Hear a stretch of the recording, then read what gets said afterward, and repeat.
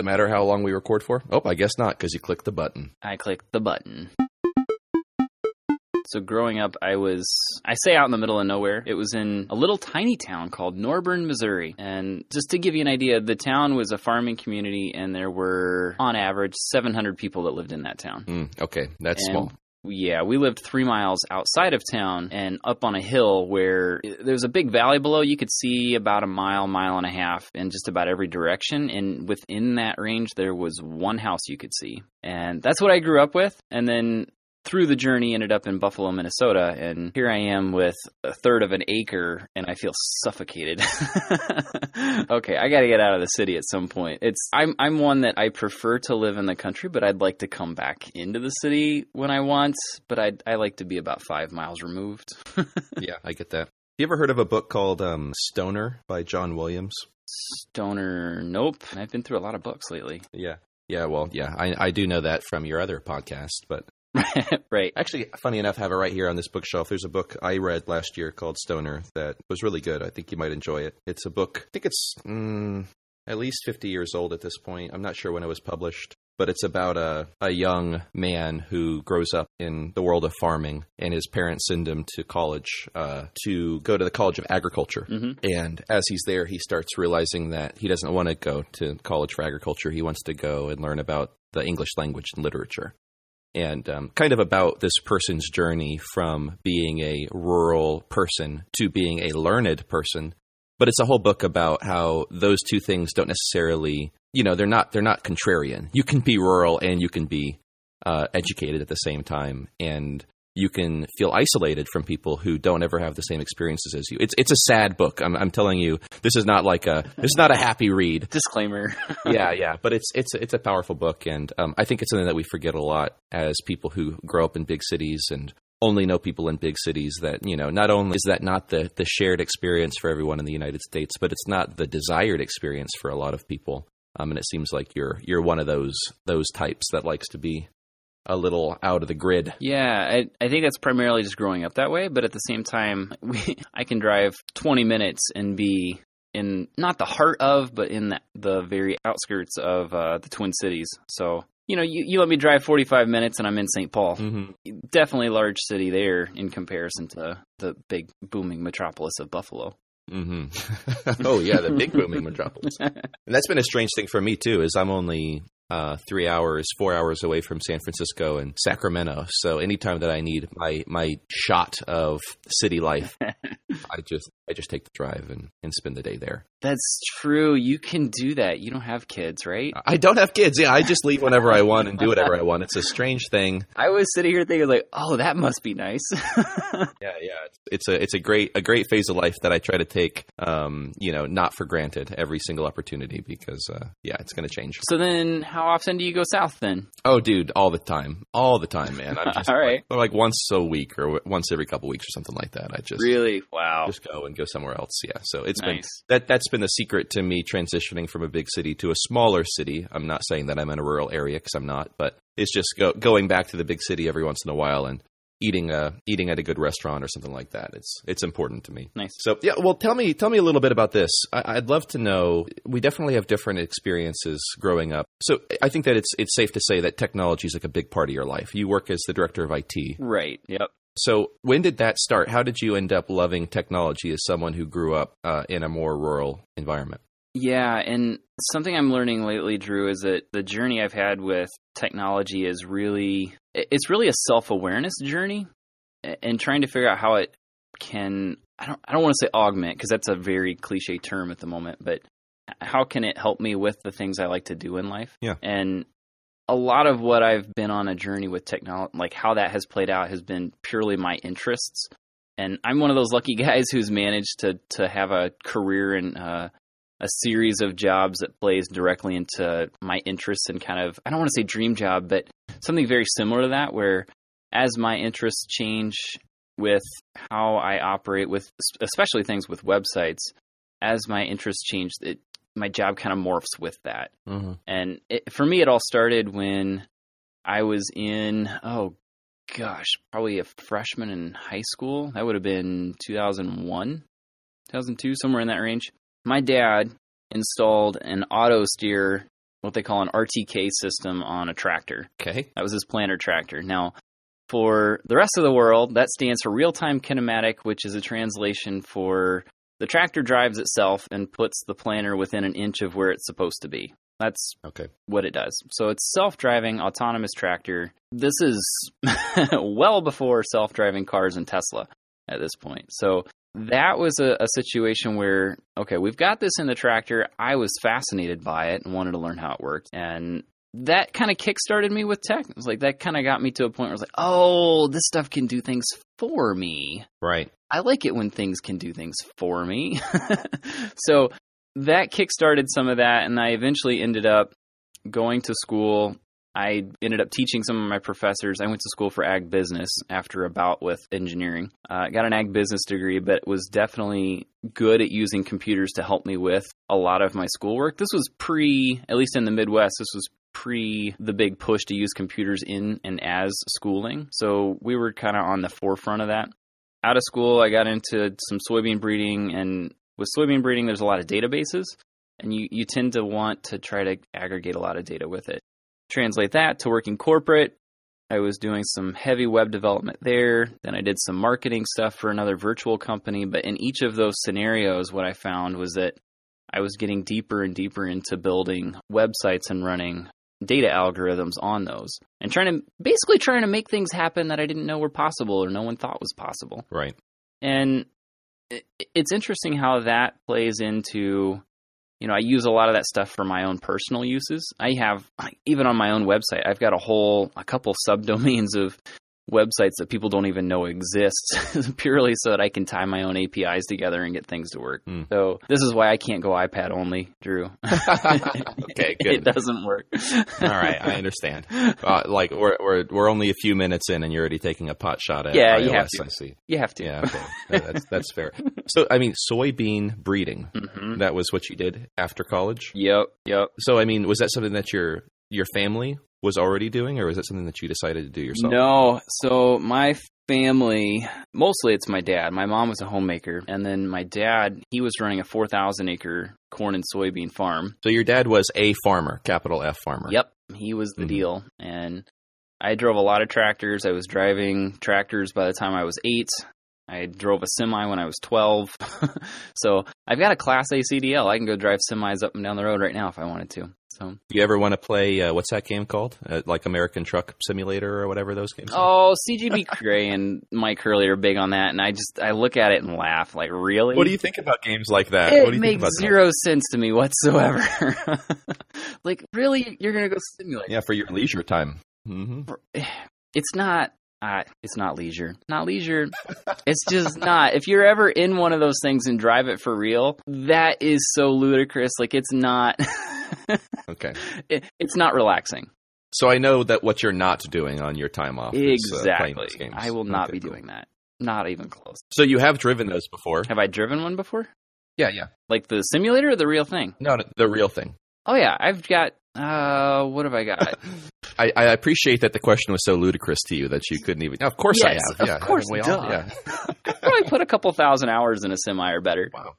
That's crazy. Yeah, that's the way it works. If you're on a farm, you're pulling these 53-footers. You got an 80,000-pound truck you're driving. All right, so your dad was a farmer, so then you grew up doing that kind of stuff. Yes. And then you started breeding soybeans. Yeah, that's an interesting process. You dissect one flower and put it on another. Have you ever seen a soybean flower? I don't know if I have or not. Should I look one up? Super tiny. They're like a quarter of an inch wide. All right, hold on. Soybean flower. Let's see. You got to put this in the show notes. Okay, yeah. I see it. Okay, it's very small. Itsy bitsy. You got to use little tweezers to do it. Uh-huh. Okay. And then you breed them and you make more soybeans? Yes, you come up with new traits, new lines. I was working with a couple 100,000 different lines of soybeans. Wow, that's crazy. And that was a really small area too. So this might sound obtuse, but I'm, just trying to kind of understand it. So, I mean, when I think of farming, I think of like old Americana 1950s farming. But when you grew up, that's not the case anymore. I mean, technology has progressed. Things have gone in a different way. You have a tractor or whatever that's driving itself around the farm. So, I mean, it's not a stretch for someone who's in that kind of environment to love technology because, I would say that it might be true that you would have to rely on it even more than someone who lives in a large city because it's part of your livelihood. Is that right? I know farmers who hire a computer tech. Really? And the computer techs run the tractors. Interesting. Yeah. Okay. There are more, like, you think of, take a typical 15-inch MacBook Pro screen. Mm-hmm. I have been in tractors where there are about 6 or 7 of those types of screens in the side of the tractor cab. Gotcha. So it's become this highly specialized thing, yes, where technology plays a huge role.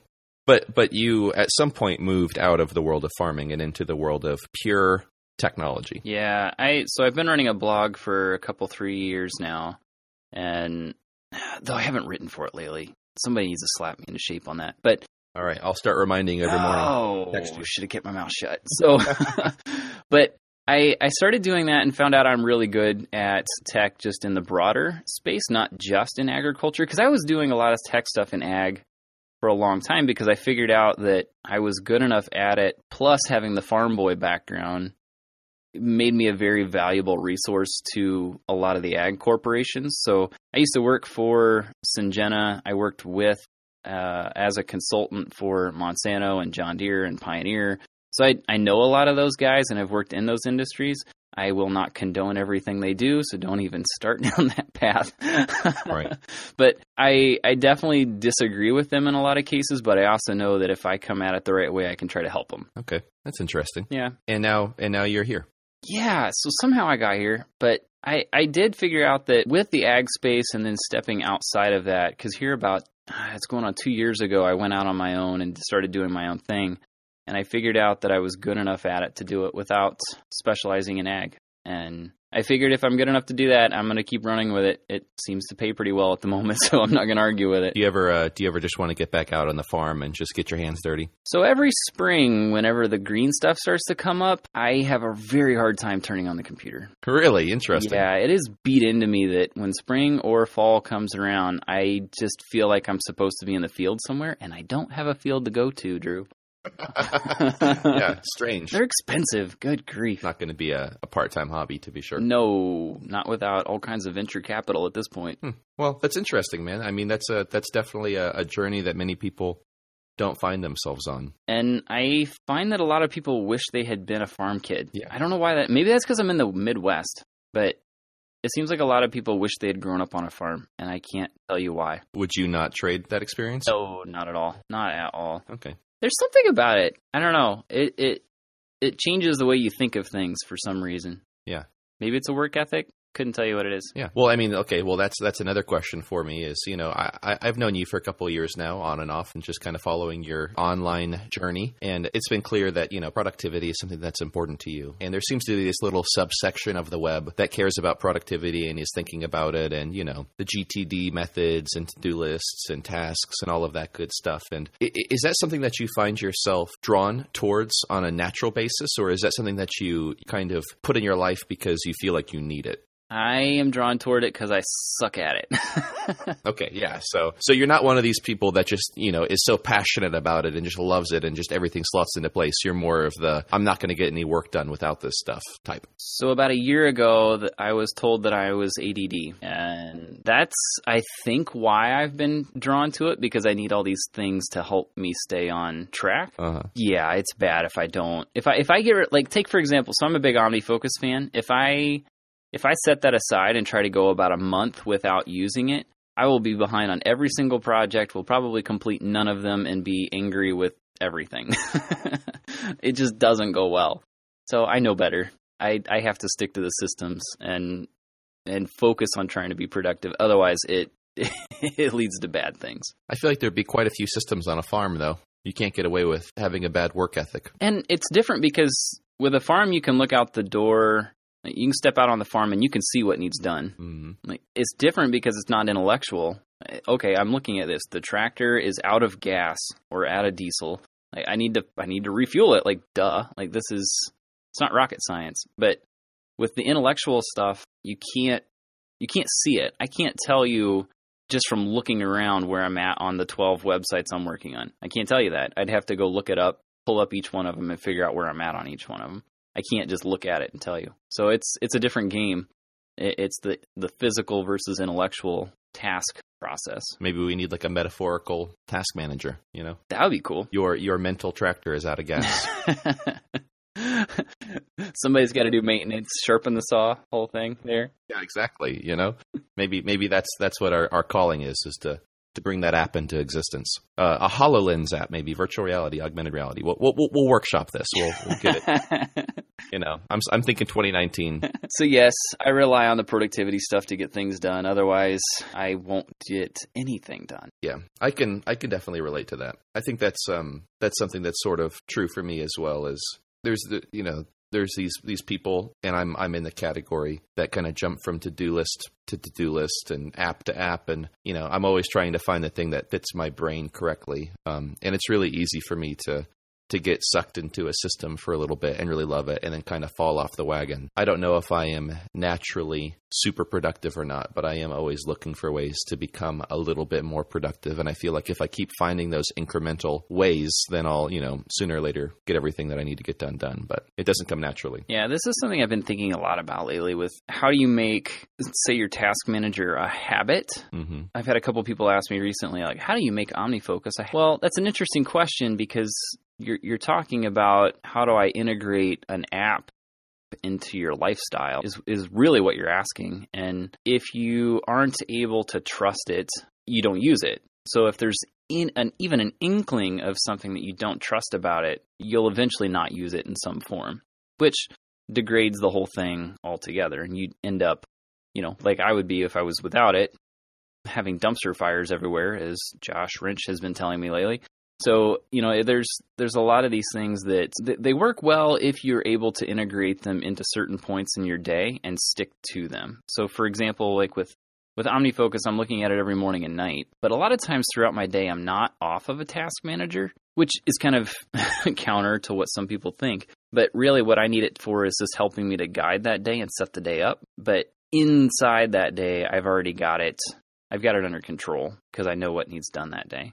Does that make sense? I mean, you're really dealing with the habits that you're forming around what you need to do. Yeah, I think another part of it, too, is it has to be an enjoyable experience, at least for me, which is, I think, the real challenge is if it's not something that you have any incentive to open up every day, then you might not open it up. And it's hard to find the right balance of all of that. I think I'm still trying to figure it out for what it looks like for my life. But yeah, I think it's that's the thing, isn't it? It's like the way that you work is different than the way that I work. And the way that I want to work is actually a little different than the way that I currently work. And that might be the same for you as well. And it's about trying to design a system that actually makes you want to, when you close the system, open it back up again the next day. And if you don't have that, then you're probably not going to get as much done as you want to, or at least you're not going to enjoy it as much, which means you might not have the longevity that you otherwise would. Yeah, and I think I've got to remove as much resistance to getting it open the next morning as possible. Like in my case, I've got a couple of them that just open up automatically. Yeah. Like, okay, I open my computer at 6 in the morning. The first thing that's going to pop up is OmniFocus, and I don't even have to touch it. Like that's just the way it works. That's smart, yeah. I mean, do you think that actually changes the way that you do it? Would you not open it, on a certain day if you didn't have that? Well, yeah, because the problem I had, and part of the reason I set that up was I would say here at the end of the day, I'm working on a website. If I close that laptop and leave that website, the first thing I would see the next morning is that website. Mm. And my brain immediately jumps to, oh, what comes next? Like, I'm a problem solver. Oh, there's a problem. There's got to be something here I can fix. Surely I can go work on this. Instead of going through and reviewing the projects I've got going on and making sure that's the right move, it's usually not the right move. Yeah. Which means that if I leave it open that whole day, or at least that next hour and a half is probably derailed, or I at least have to do a bunch of brainstorming just to get it off my mind so I stop thinking about it. So yeah, it's a big deal to have that task manager be the first thing you see. At least for me it is. You used the word resistance. Is that a war of art term? Oh yeah. Definitely. You're a fan of that book, right? Oh, yeah, absolutely. I remember that you read it a while ago. It's a classic. If you work in the creative space at all, it's required reading. Has it changed the way that you think about the way that you work? Yes, easily. Because I know that I'm fighting for it instead of just hoping it comes around. I know that I have to go to work for it. So what does resistance look like for you? Anything new and shiny. I love new projects. whenever something new comes around, I jump on it immediately. So so you're that kind of person that, if you work on something for too long, it kind of ceases to be interesting, and you're looking for the next thing to go towards. Which is why I do web development, because I can build a website. Usually, like, my web projects are done within a week, so they're not long and drawn out. If it's a big project, I try to break it off into little projects and then do each little one, because then they become new and shiny each time. Okay. I like new and shiny. Yeah. Yeah, it's back to being interesting to you after a certain amount of time. Because the whole thing is trying to solve the problem. Like, I'm a problem solver, and I'd say that very intentionally with a lot of oomph, I guess. Because if I find something that's wrong, I want to go fix it immediately. And the more time I can spend trying to fix it, the better off I am. So if I see a problem to be solved, I immediately want to go fix it. What does a normal day look like for you? What's the tools that you use, and what's the process that you go through? Oh, there's a loaded question. Well, give me a generic day, A generic day. As generic as possible. So let's take today, for example, because it was fairly normal. I'm up at 5 in the morning. Whoa. Yeah, okay. I like my mornings. Really? If and when you have kids, you will understand that even more. Yeah, that's true. You can't really just pick when your morning begins anymore, can you? Nope. So unless you pick 5 a.m. Right. So I picked 5 a.m., and it's primarily because I know that gives me 2.5 to 3 hours before anyone else moves in the house. And that 2.5 to 3 hours gives me time to get up, run through the shower, grab breakfast, go through some of my OmniFocus setup to see what's going on for the day, clear out any inboxes I've got going on, papers that are sitting around, tasks that I need to do or process. Like, I've got all that. I'm a big GTD fan, so David Allen. So I'm clearing a lot of that stuff out before the day starts, just to make sure I'm starting off on a good foot. And then once I get through all of that, that's when I dive in. So usually that means I'm doing some of the creative side of building a website, because as much as people think that websites are just code and writing code and very analytical, in my opinion, if you're getting beyond coding and getting into development, that's where the real creativity comes in. So there's a rant for the future, is coding versus development. Big difference, in my opinion. Okay, interesting. So we'll note that down. Yeah, there you go. So I do a lot of my heavy development work there at that point. The girls usually get up at, what time we have their thing set? 7:45 is what we've got. We've got one of those, you wouldn't know this, but there's a clock called OK to Wake. Okay. And it looks like a little frog that sits there, but it has a big globe, and the globe turns bright green at a time that you set for it. And the idea is that when my girls wake up in the morning, they can look at this little frog-looking thing. Okay. And if it's green, they know they can get up and come downstairs. If it's not, they know they have to stay in bed. How old are your kids? Emma is 4, Rose is 2, Hazel is 5 months. That's a spread right there. Yes, and they are active. I can believe that. So once they get up, it's time for breakfast. Get them ready, go through breakfast. It's usually about 9 o'clock once I have them. And I should note, I work from home, so it's easy for me to go up and down, that sort of thing. Minimal commute. Yep. I've got 7 steps up and down. Okay, wow. All it amounts to. Rare traffic. Yep. So we go grab breakfast. 9 o'clock, I come back to work, do some development work or whatever it is I'm doing, client management, whatever you want to call it. Grab lunch at noon, come back. I've been trying to take naps early afternoon. Mike on Bookworm and we read The Sleep Revolution, and it kind of screwed my head up with how I sleep. So that's the thing about books, is sometimes you read one and it's like, oh, I should do that. I don't want to do that. Well, let's go down this little diatribe for a second. What does that mean, screwed it up? You feel like you need to change your habits, or you are changing your habits, or you just think that you sleep terribly? For a long time, I was doing just under 7 hours of sleep a night.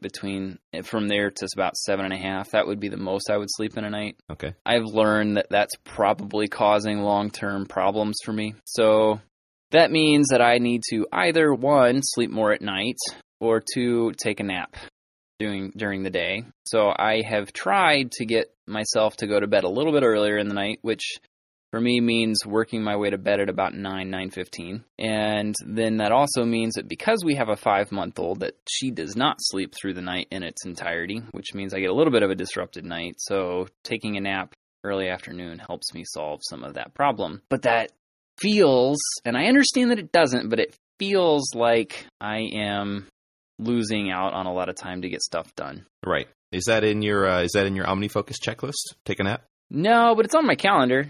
Oh, okay. I think that counts. I that's did put it there. I don't always do it, but it is there. Huh, okay. How's that been going for you? I'm like 50-50 on whether or not I do it. I gotcha. It's good days if I do it, but I don't always. I feel better if I do it. I know that I feel better, and I know that I do more if I do it, because I've tracked my stuff and my time enough to know that I can get that stuff done faster and better. It just feels wrong.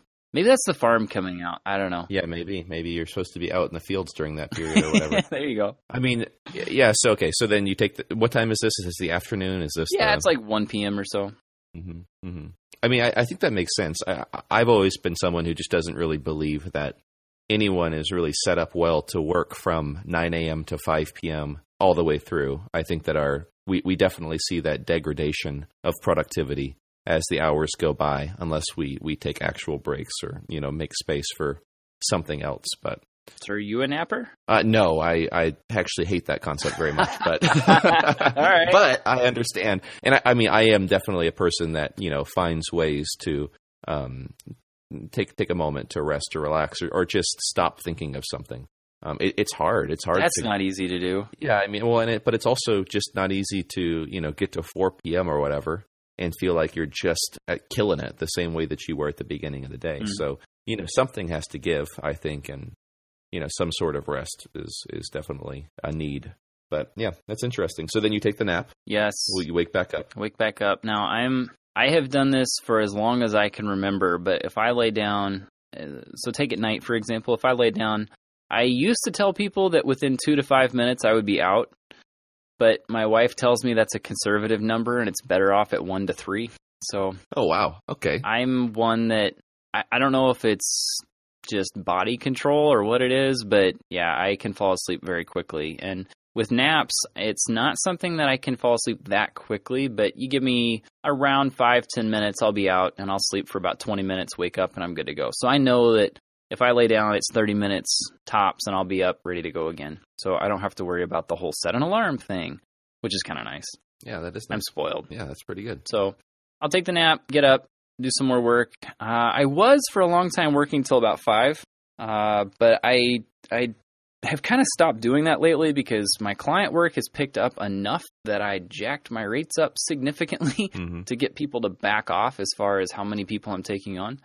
So that's been kind of nice because then I can scale back on how much time I spend at work at the same time. So I've been scaling back, which means I get more time with the fam, which means less stress and all sorts of stuff.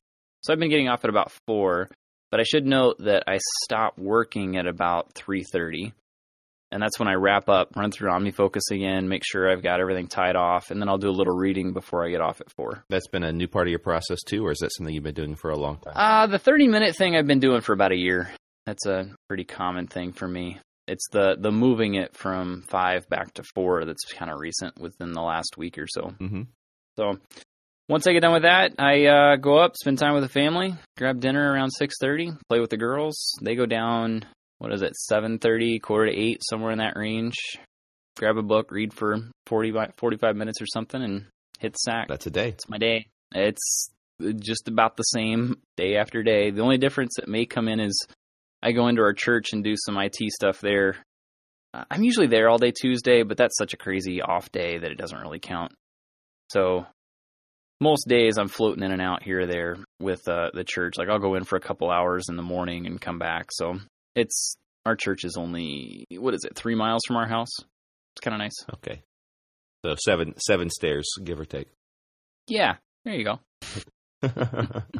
Okay. Well, I mean, so it seems like for the most part you are in control of your own schedule. Oh, definitely. And I do the IT thing at church, and I also recently took on an IT job with a local commercial building contractor, which is kind of fun because I like the whole construction thing too. But they live 3 minutes from my house. They're residents that they've taken up. Yeah, they all live together. Mm-hmm. Yep, they're all there. But, I do some stuff for them, but whenever I took that, anytime I do something like that, it has to revolve around my schedule. I will not get locked in. That's vital to me. So I like setting my own schedule because it means I can set how much time I spend with the family. Good things happen that way. Yeah. So I'm pretty particular about it. Well, that sounds like a pretty good day, man. Yeah, it's again, like I said earlier, I've with technology, I've kind of followed what I like to do, and because of that, I can set my own everything, I guess. So I like it. It's a well-designed life, I think. I like it. It's helpful. Do you feel like you would have difficulty working in an office every day, like a corporate environment? Since I came from Cubicle Nation and now I work in this world, definitely. Yeah. I would go batty. At the time, I thought it was awesome because I was around people a lot, and that there's a lot of value in that. And that's part of the reason I do the stuff at the church and with the commercial contractor, so that I get around people and I'm not just staring at a screen all day long. Yeah. And that grounds me quite a bit, but when I worked in the cubicle world, it just drove me nuts to have that many people that close to me, and I felt like I couldn't focus. There was just too much going on. So there's no chance of you going back to that anytime soon. I will avoid it at all costs. Yeah, that's interesting. Yep. So there's my story. I think you've got me pinned to the wall at this point. Now we know everything about you. Your turn. Okay. Oh, okay. There's no questions. I just have to start talking. Just go. So tell me about, because here's the thing with a lot of what I do, a lot of it revolves around spending time with the family, making sure I'm there for my girls, and teaching them as much as I can. And I noticed, we spelled out for the listeners here, we've got we spelled out for each other, like, what's our work history look like, and what's all our past look like. And you've been heavy on this whole tech creative space. Is that something you've always had an interest in? Where does that start for you?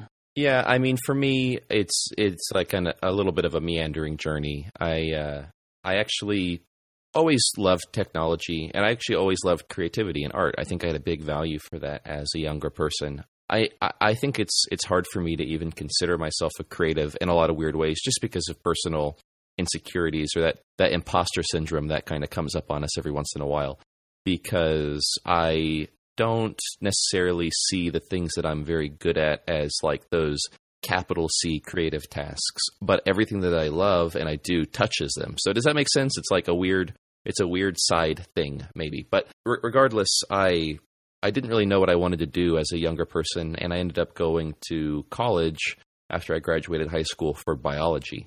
And I always loved creativity. I always loved creative things. I just didn't think that would ever be something that could be a career. So I went to school for biology, was going to do the pre-med route, got 3 3/4 of the way through the entire biology degree. And then at the very last second thought, nah. And I dropped it. I dropped out of school. Yeah, so I got super close. And then at the very end thought, nah, not for me. Okay, so if you're that close, do you have regrets for that, or are you still glad that you did that? No, not at all. Yeah, I mean, it was a moment. I had that, kind of, oh, Lord, something needs to change moment where I was in school, taking these tests, the MCAT was coming up, all this stuff, and it just was becoming clearer and clearer to me that this was just not the thing that I actually wanted to do. And maybe a year earlier or something like that, a friend of mine had been considering going into some sort of just creative business for himself to kind of pay the bills. And he was a self-taught graphic designer, really a fantastic self-taught graphic designer. But he was also, let's just say, he was not a people person. So right. He had a hard time actually getting clients, which I think is true for a lot of people that are creative. It's hard, especially when you're learning, especially when you're growing, to interface with people who are going to critique that work or ask for changes in that work. And, it's two different kind of personalities. So I actually went into business with him. We started a little graphic design agency in Tampa, Florida, and it kind of became something that was paying all the bills instead of just a side project. Nice. And I started doing work for this nonprofit that I really liked. Basically just kind of contract. They would need something done, so we would do it. And after I dropped out, they offered me a media role. So it was a nonprofit in church in the area of Tampa. They were doing some really cool stuff, and they needed somebody to work on media for them, and they gave me an opportunity.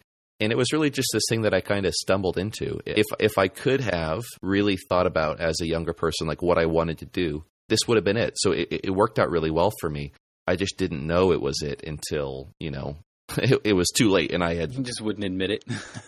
yeah, exactly. It was one of those kind of things. But I remember being in high school and maybe being a junior and senior in high school, and being the only dude in the room that had a laptop while everyone else was taking notes on a pencil and paper or whatever. I was just always that person that was really interested in technology. Apple played a huge role in that because they made technology interesting to me in a way that different companies hadn't done before. I don't know what computer it was, but I think it was earlier than a MacBook Pro, or it might have been the first MacBook Pro. What was before that? A PowerBook or something like that? I don't remember what it was, but Yes.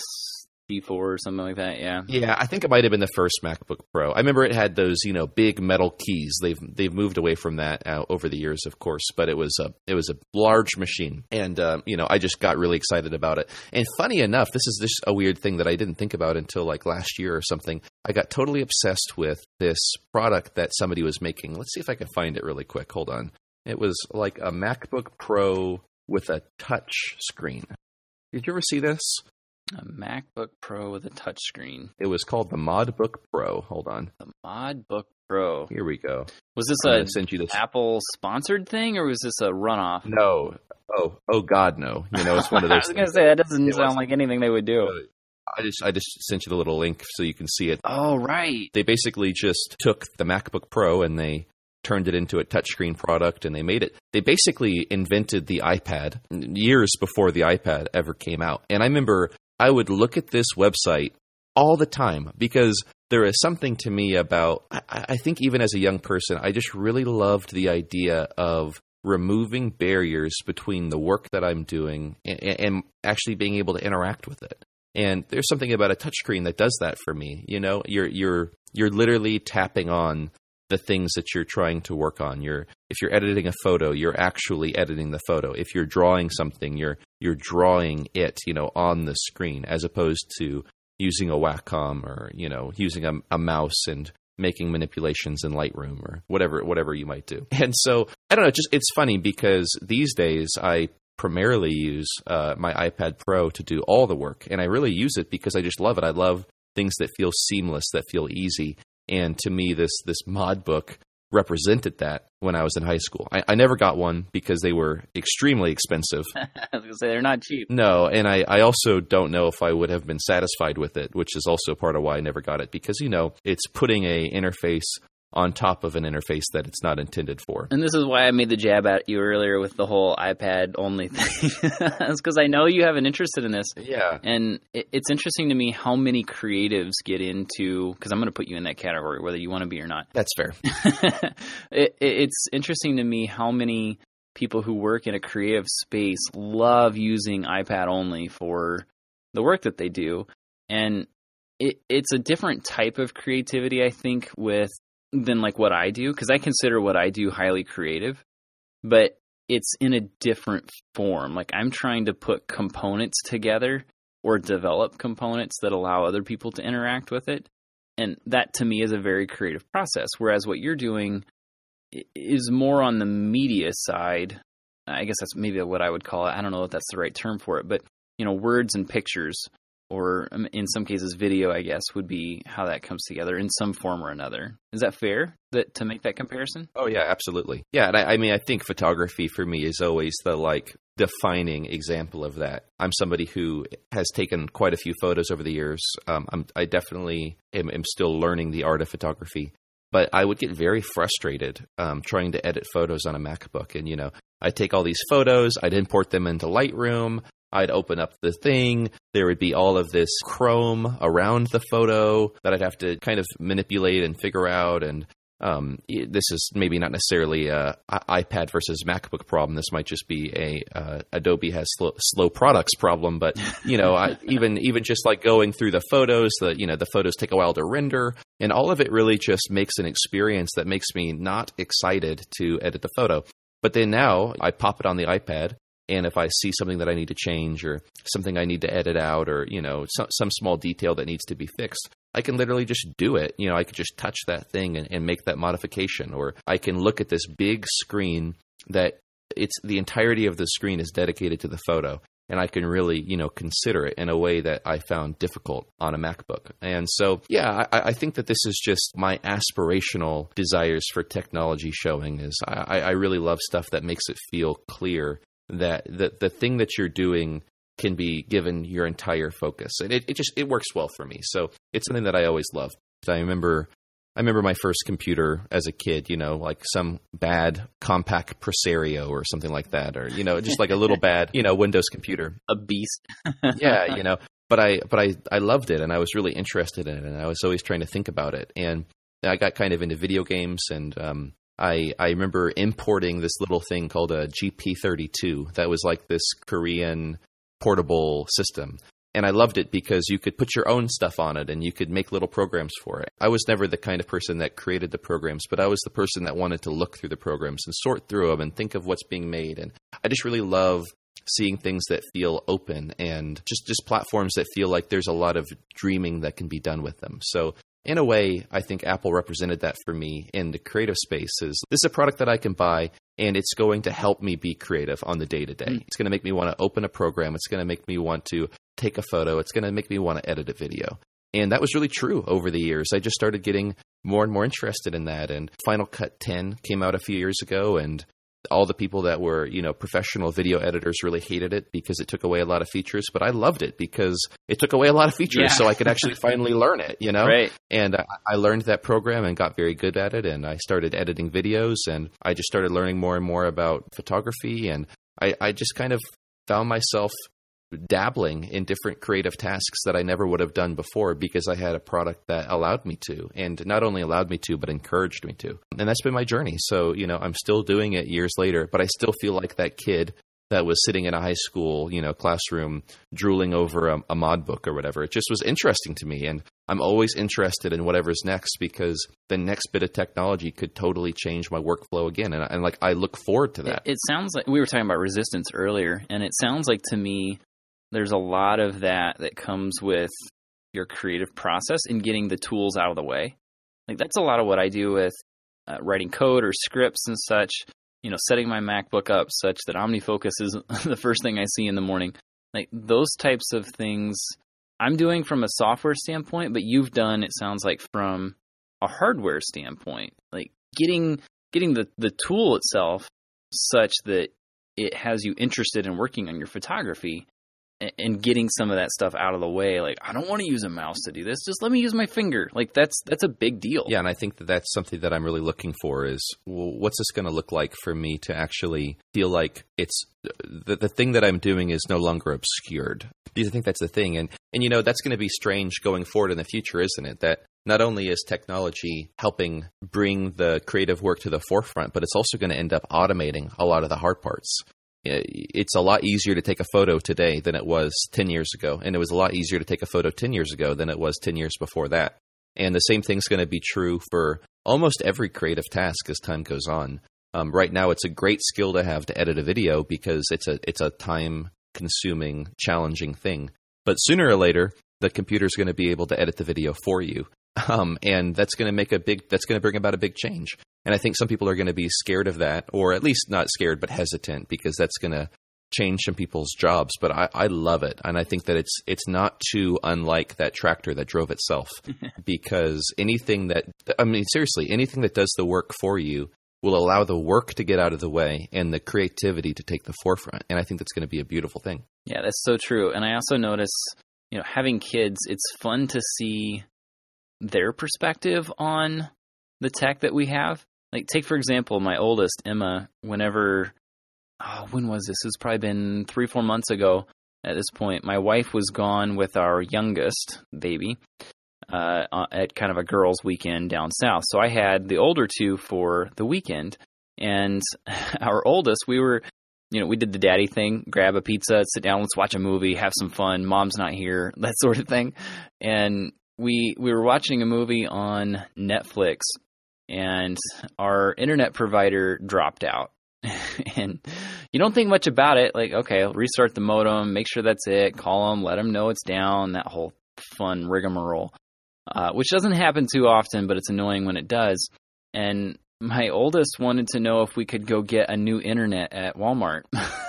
Oh, that's awesome. I love that. Like, can we just go get a new one? Like, let's just go, like, we can fix it, right? Like, well, no, this is, and it's crazy to me. Try to explain the internet to a 4-year-old. Like, it is not simple to do.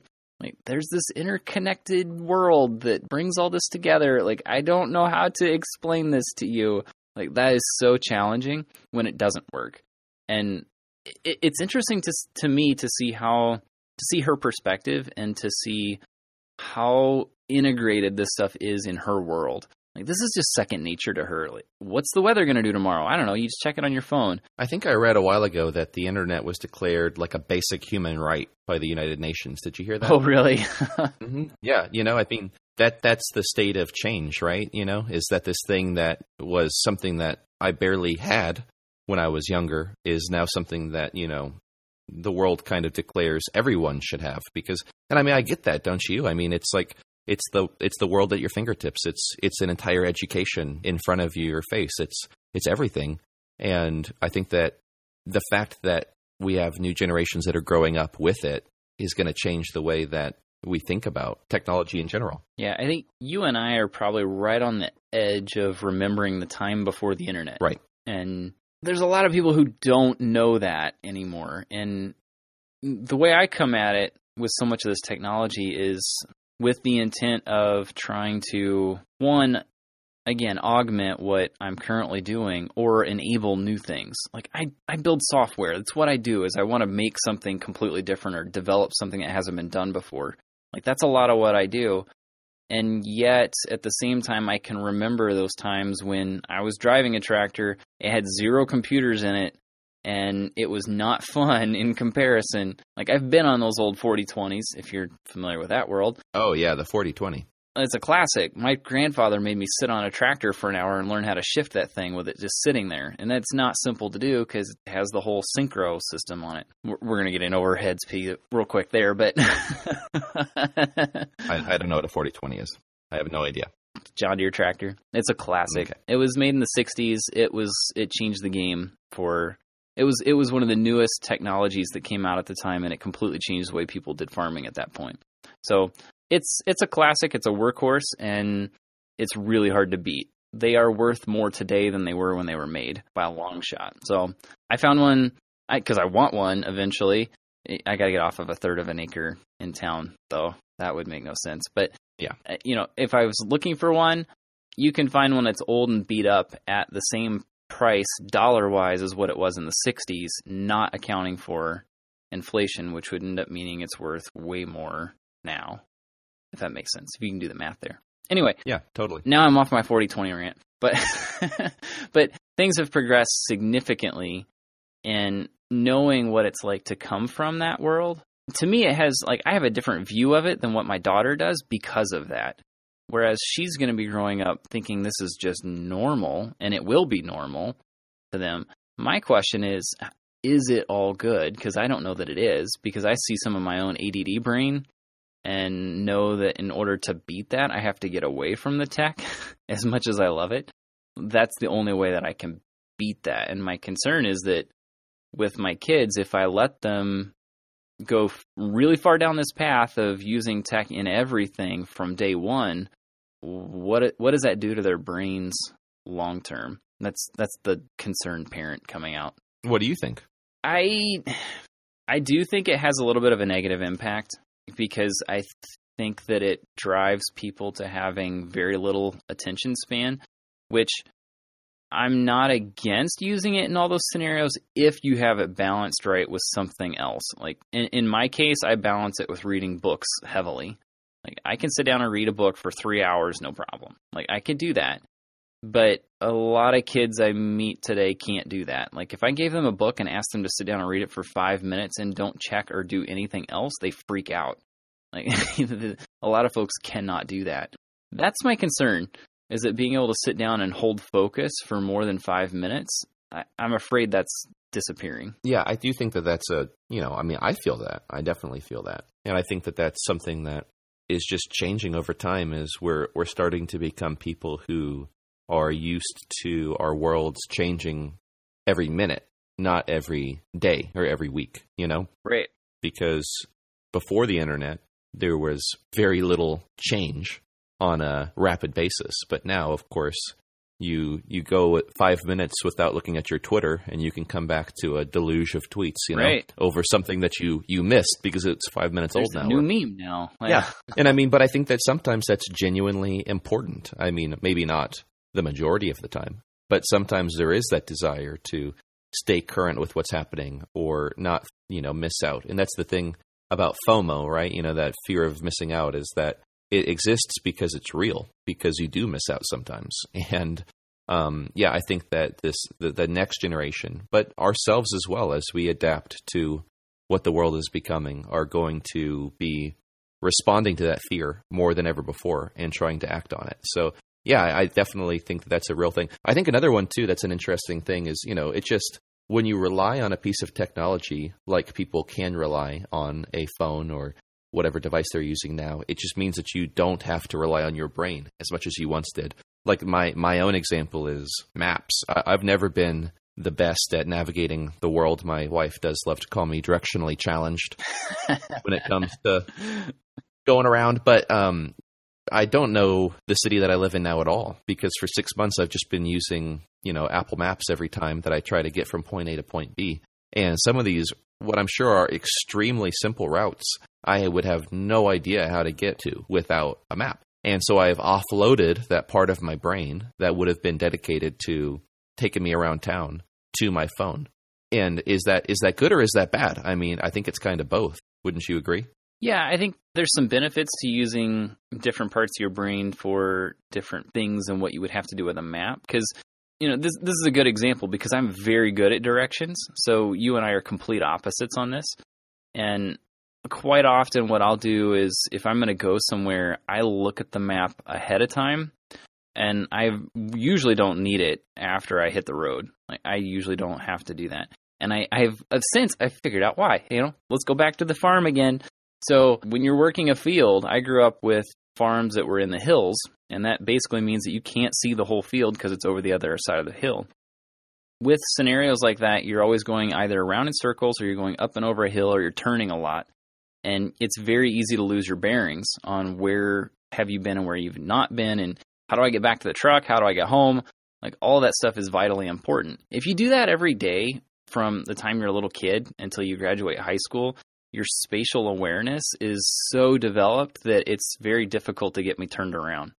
I can go into a big box store, walk all the way around in all kinds of different directions, and then someone could ask me, which way's north? And I could immediately point. I always know where my directions are.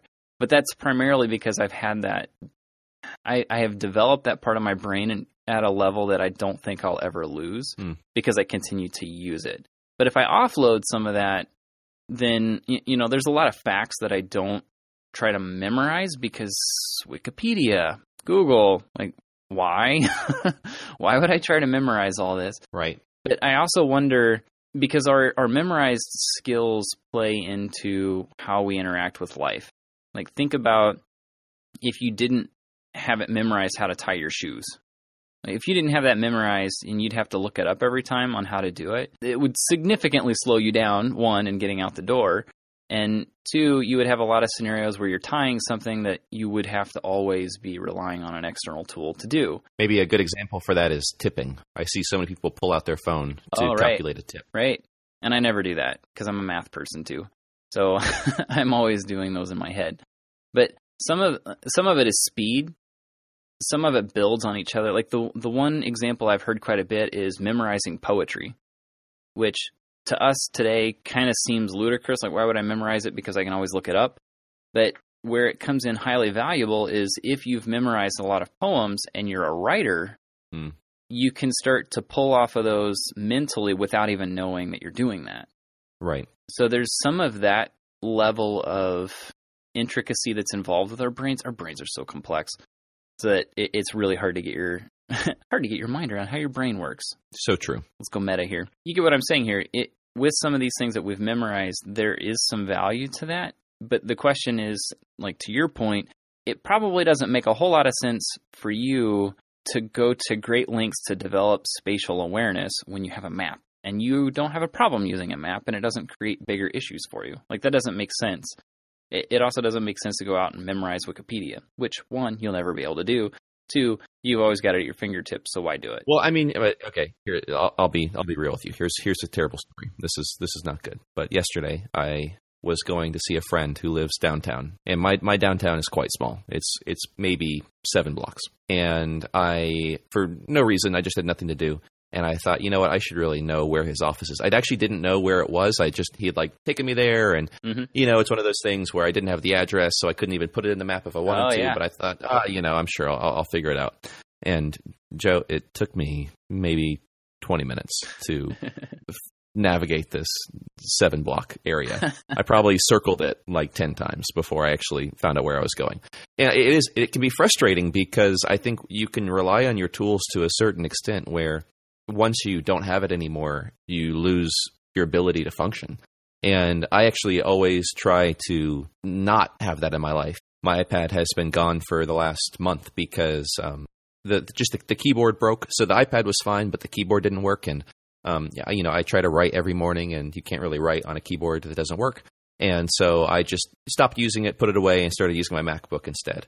And I thought, man, I just really never want to be the kind of person that when a tool breaks, you say, oh, well, I guess I can't do the thing that I'm supposed to do, because that can be really dangerous, Right. And just as much as I'm a person who believes that it's really great to have things that eliminate friction, that eliminate resistance, that make you feel more passionate about the work you do, I also never want to be a victim of the opposite mentality, where I need all of those things to do anything. Because, if you came and you took a lot of my tools away tomorrow, I really hope, and which that'd be weird if you did that. Please don't do that. But if you did that, Drew's going on a tech break, whether he wants to. Yeah, exactly. Sabbatical. I would just hope that I could continue doing my work. I hope that I wouldn't stop taking photos, and I hope that I wouldn't stop writing. Because those things should be important to us in a way that supersedes the way that we do the work. But I think that it can feel like a slippery slope where sometimes that's not true, and we stop doing what we do best because we just feel like it isn't optimal anymore. Does that make sense? Yeah, absolutely, because this plays into my lack of a desire for like an activity tracker or an Apple Watch. Like I have zero interest in these things because my concern is that those will become something I'm reliant on to tell me to get up and move. Like I don't want to rely on that. I'm active quite a bit as it is, but if I have that and I start tracking it to that level, now I'm trying to hit certain goals and I may not move at all unless it's reminding me. I just don't want to go down that path. I like my levels now. Yeah, that's a great example because I actually have an Apple Watch, and I actually really think that it helped change my life. I was not particularly active. I wasn't super unhealthy, but I wasn't really active before I had it. And you can even look, I have one of those, scales that's hooked up to to my iPhone. And the day that my weight and muscle mass started changing is the day the Apple Watch came out, and I put it on my wrist. And there was really something about that activity tracker that made me go from maybe 10 minutes of activity a day to 30, and made me really start putting that on my schedule. And now, I literally couldn't imagine a life without an hour at the gym every day. I've really it's become part of my routine to that point. But there was this weird middle area where I think that if, something would have gone wrong and I would have, quote unquote, lost my streak, because every day you fill these rings on the Apple Watch. Yeah. And then, you get congratulations, it's been 15 days or whatever. And there would have been a certain time, I really think there would have been, where if I would have gotten up to a certain point and then lost the streak, I would have been more frustrated that I would have lost the progress. And it's a challenge. So for me, I was able to make the Apple Watch work for me, and I have it on my wrist right now, and I still use it. I still log stuff in it. And on occasion, I do get frustrated with it when I forget to click the button, or you click a button that says outdoor walk. And then you actually have to click another button, that says start, Yep. And so I've on occasion forgot to click that second start button, and then I look down at my watch, and it feels as if, Yep. And so I've on occasion forgot to click that second start button, and then I look down at my watch, and it feels as if all this progress I've been making for 20 minutes has been for nothing. And that's dangerous because that's not true. Obviously, right. The work that I've been doing is real work. It was something that I actually did. But when you get really focused on tracking it, it can feel like anything that's not tracked is time lost. Right. And the place where I think where tracking at that level makes a lot of sense is when it's automatic. If I don't have to start it and it just does it, then I'm happy. Right. I have, what's the app? Sleep Cycle. And then they have a counterpart, Life Cycle, I think is what it's called. Oh, they do. I don't know what that one is. What's It's that one? a new one as of like a week ago that tracks, Life Cycle, that tracks what you do during the day automatically. And it does the whole steps thing and all that. I don't think it has an Apple Watch app. It's just the phone right now. But I've been running that for the last week or so. I've been running Sleep Cycle for about a week now.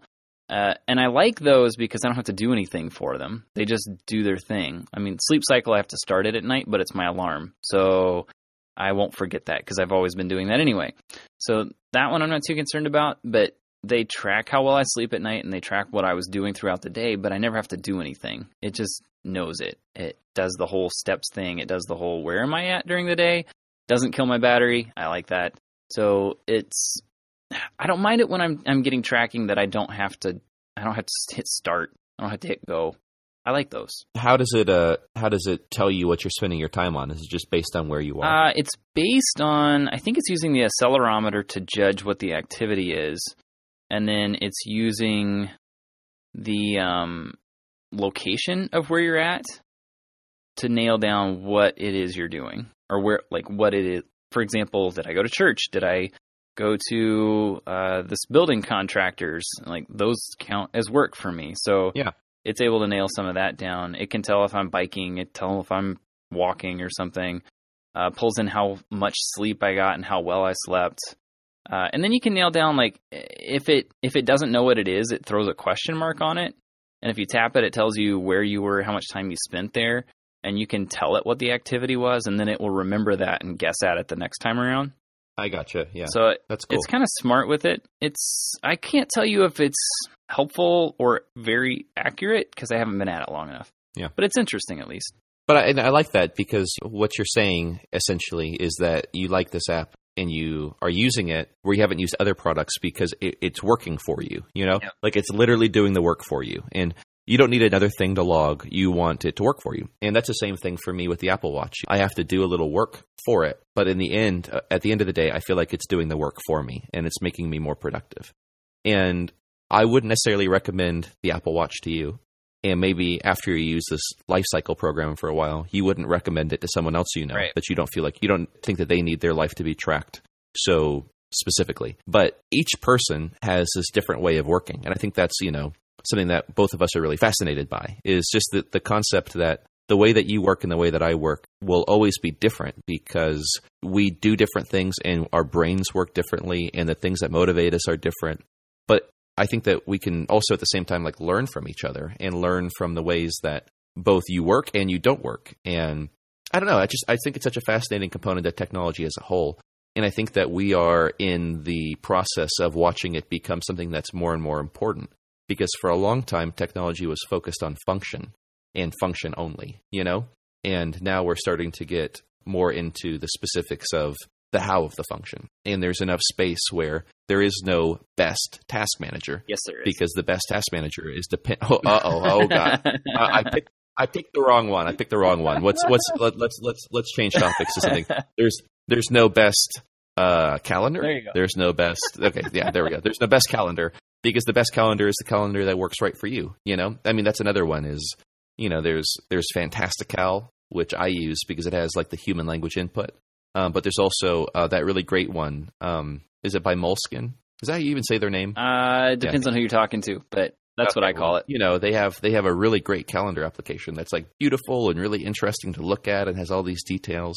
But it just depends on who you are to figure out which calendar is the one that you should be using.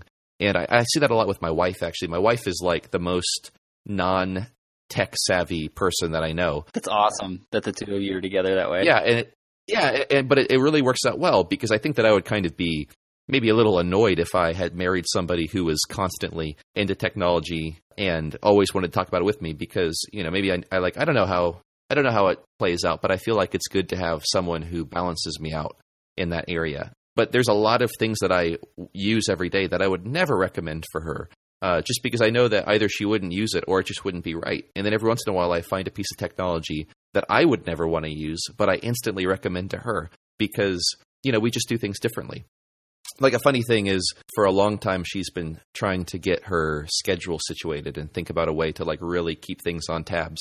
And the thing that she's been using now for like, I don't know, probably longer than 6 months, probably almost a year at this point. The thing that she uses every single day, the thing that she loves is a little note in Apple Notes that has her entire schedule for like months. Wow. Like she just writes Monday and then 10:30 and then she writes a thing. I mean, obviously that's very simple. It's not that much different from having a piece of paper in front of you.